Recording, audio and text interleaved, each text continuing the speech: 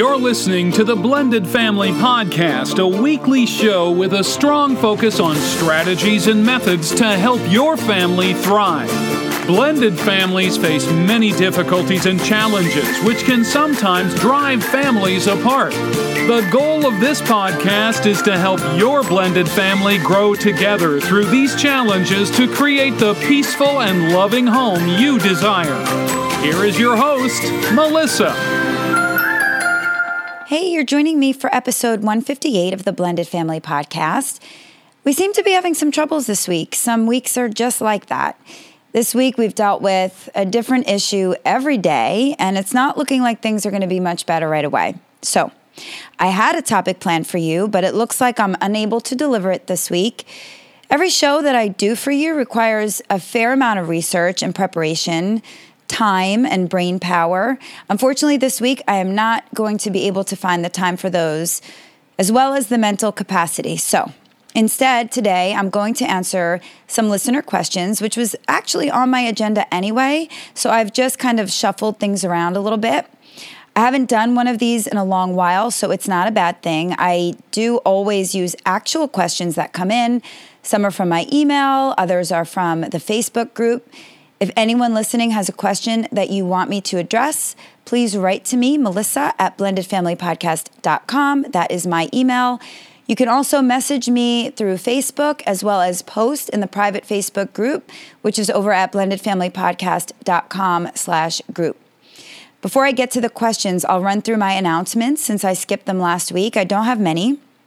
The first thing, between Facebook and emails, I've been having a hard time getting back to all of you in a prompt manner.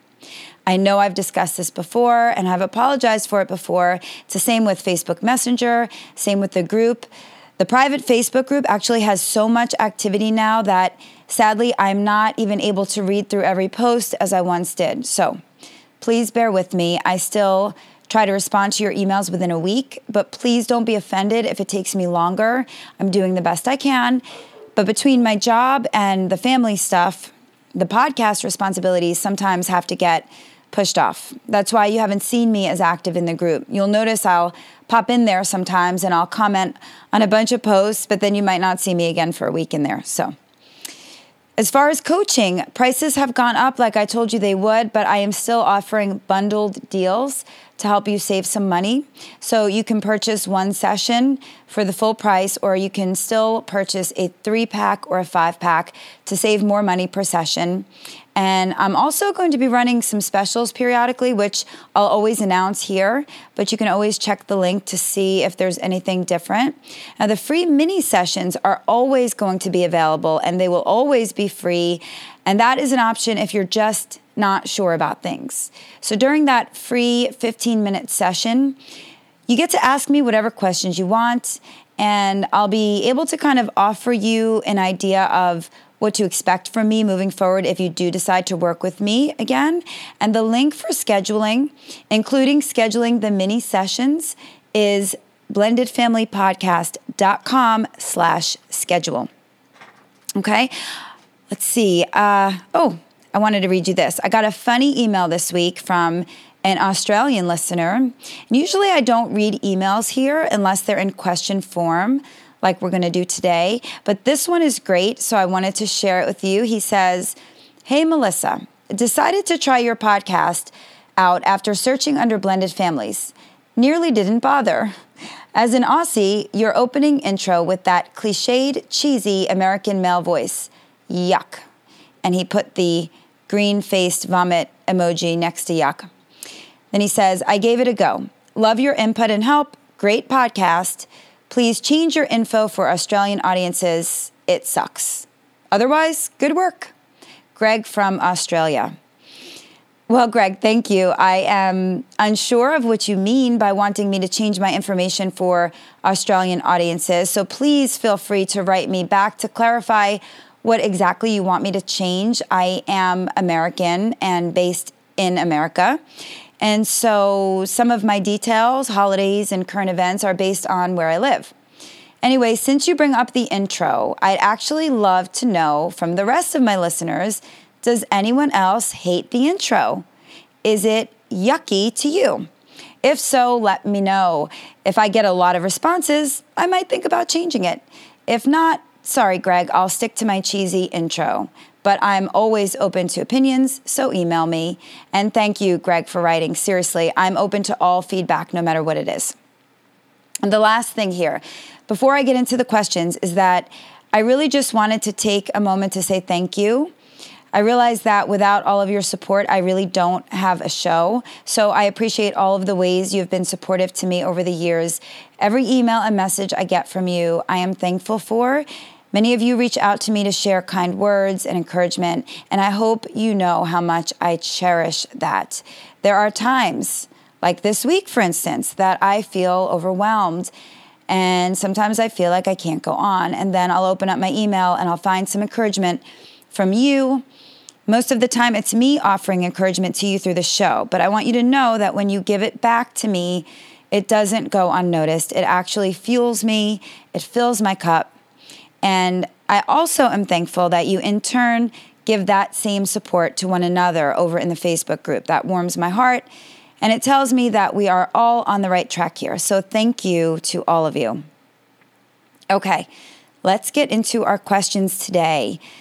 The first one comes from my Facebook messages, and it says, I would love to hear an episode about grown stepchildren who continue to be jealous of my relationship with my husband. During the holidays, they have unrealistic expectations on how much time they will spend with their dad, even though we have a large family who all have desires to spend time with us. My stepkids are still stuck in a 10-year time warp and continue to put pressure on us. The holidays are full of intense pressure for both my husband and I, not only from our jobs, but also from our kids. We're also having a hard time adjusting traditions now that our kids are older, and we need help to adjust our traditions and set realistic expectations with all of our kids.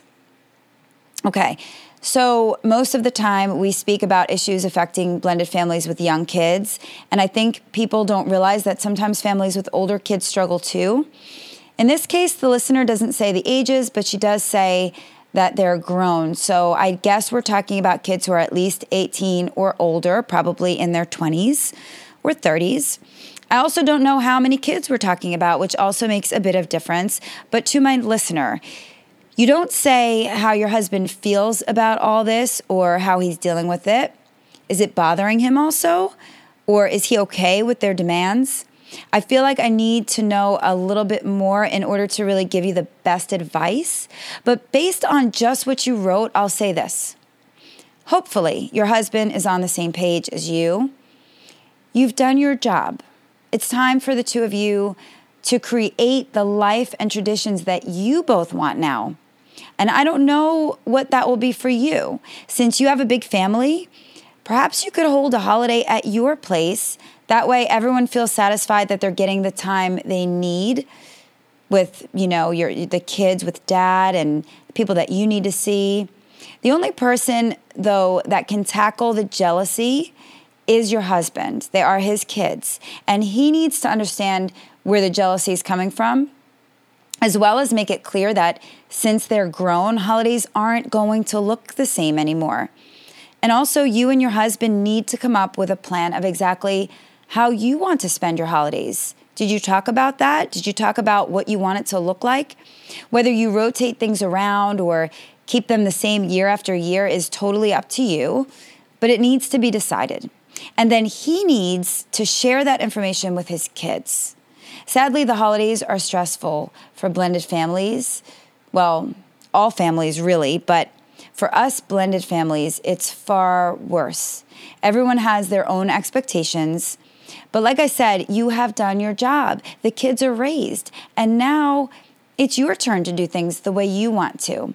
And you both cannot feel guilty about that. Also, if the jealousy they have is not only around the holidays and shared time, if it's all the time with you, then it really does need to be addressed. Dad needs to put his foot down here.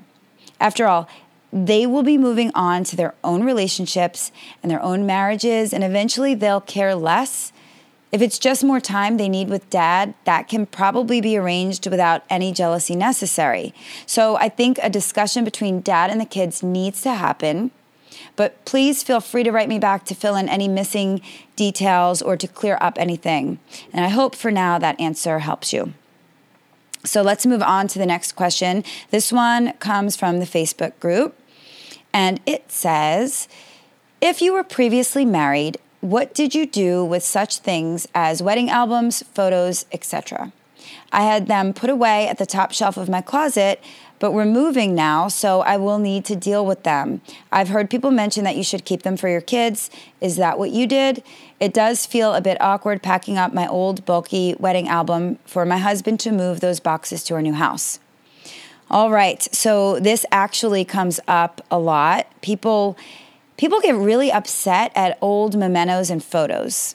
And I understand why. None of us want to imagine our partner ever having been with someone else, let alone having in front of us evidence of the love they once shared. I totally get it. But here's my take on this. Our past defines and shapes who we are today, and we all have one. It is our history. It's not that we want to look at those photos to think about great memories that we had. It's just, I think it's necessary to keep them because it is a record of our past. Mainly, though, when there are children involved, I always think you need to keep that stuff. Why? Because the kids are going to want to see it one day. There's nothing wrong with evidence of that love because it was that love that created them. And I do think they need to know that and see it, because if all they know is divorced parents who don't get along, it's kind of nice for them to see that mom and dad did love one another at one time. That doesn't mean that it needs to be displayed, but keeping them in a box for later is fine. I actually recommend it. The only time I suggest keeping anything out on display is if a child has lost a parent, and then I think it's okay for them to have a few photos around in their room. Otherwise, just put things away for safekeeping, basement, or an attic. The kids will appreciate it down the road. Okay, the next question also comes from the Facebook group, and it says, how do you prevent the drama of a hostile ex from causing drama in your new relationship? I feel like so much of my and my husband's time is spent discussing and sometimes even arguing about how to deal with conflict with my husband's ex. It's exhausting, and it prevents us from focusing on our new blended family and our own relationship. My only solution so far is the idea of putting off responding to any non-urgent communication from her to one set day each week. This has kind of worked, except that I know my husband is still stewing over things from her for the rest of the week, but only brings them up to me on Tuesday. That's the day we have allotted to the ex-wife drama. This is a great question, and I imagine that many of you right now can resonate with this. I'll give you a simple answer. You ask me how to prevent the ex's drama from interfering in your relationship. Well, there is a simple answer. You have a choice in this. You can decide to not allow it. Okay, so that's the simple answer. Just don't allow it. But I know that needs like an explanation, so here goes. You can't control the ex-spouse or what she does. You can't control the drama she causes. You can't control how many phone calls she makes to your husband. But here's the good news. You do get to control how much power she has over the two of you. You do get to control how much time you spend discussing her or stressing over her. You do get to control how much you argue about it, and you definitely get to control how much you let it affect your blended family. I know she frustrates you. I know it's not fair, and I know that it's hard to ignore, but since she likely won't change, you're going to have to. So what does that mean? That means making an agreement with your partner to not argue over her. You're the team now. It's not supposed to be you guys against one another, but you're allowing her to create that in you. Don't let her win. No matter what drama she attempts to create, you and your husband have to make a decision, and it is a choice to not let it come between you. I think the idea of having a set time, like you said, is Tuesday for you, a set time to discuss her issues, is not a bad idea, since you're now able to have control over that. But then what is probably happening, in my mind, what I think is happening is that Tuesdays are becoming a dreaded, horrible day, and the days leading up to that might be stressful from anticipation because you know that you're going to be talking about it.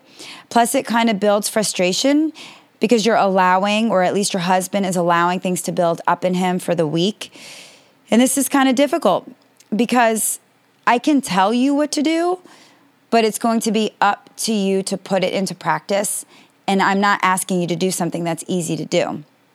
But the bottom line is, you both need to say no more to one another. That means no fighting over her. It means when you're spending time together or with the family, not discussing her. And it means making an agreement that no matter what she does, you can handle it together as a team and not allow any of that drama to affect you.